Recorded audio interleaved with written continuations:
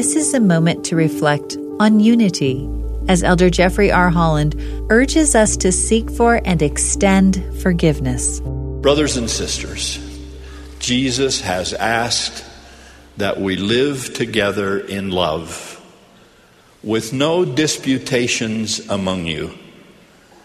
He that hath the spirit of contention is not of me, he warned the Nephites.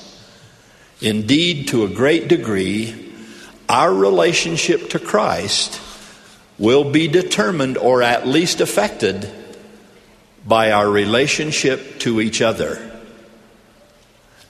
Surely, each of us could cite an endless array of old scars and sorrows and painful memories that this very moment still corrode the peace in someone's heart or family or neighborhood. Whether we've caused that pain or been the recipient of the pain, those wounds need to be healed so that life can be as rewarding as God intended it to be.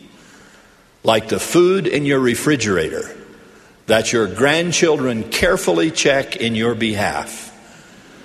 Those old grievances have long since exceeded their expiration date. Please don't give precious space in your soul to them any longer. It is, however, important for some of you living in real anguish to note what he did not say. He did not say, you're not allowed to feel true pain or real sorrow from the shattering experiences you've had at the hand of another. Nor did he say, in order to forgive fully, you have to re-enter a toxic relationship or return to an abusive, destructive circumstance.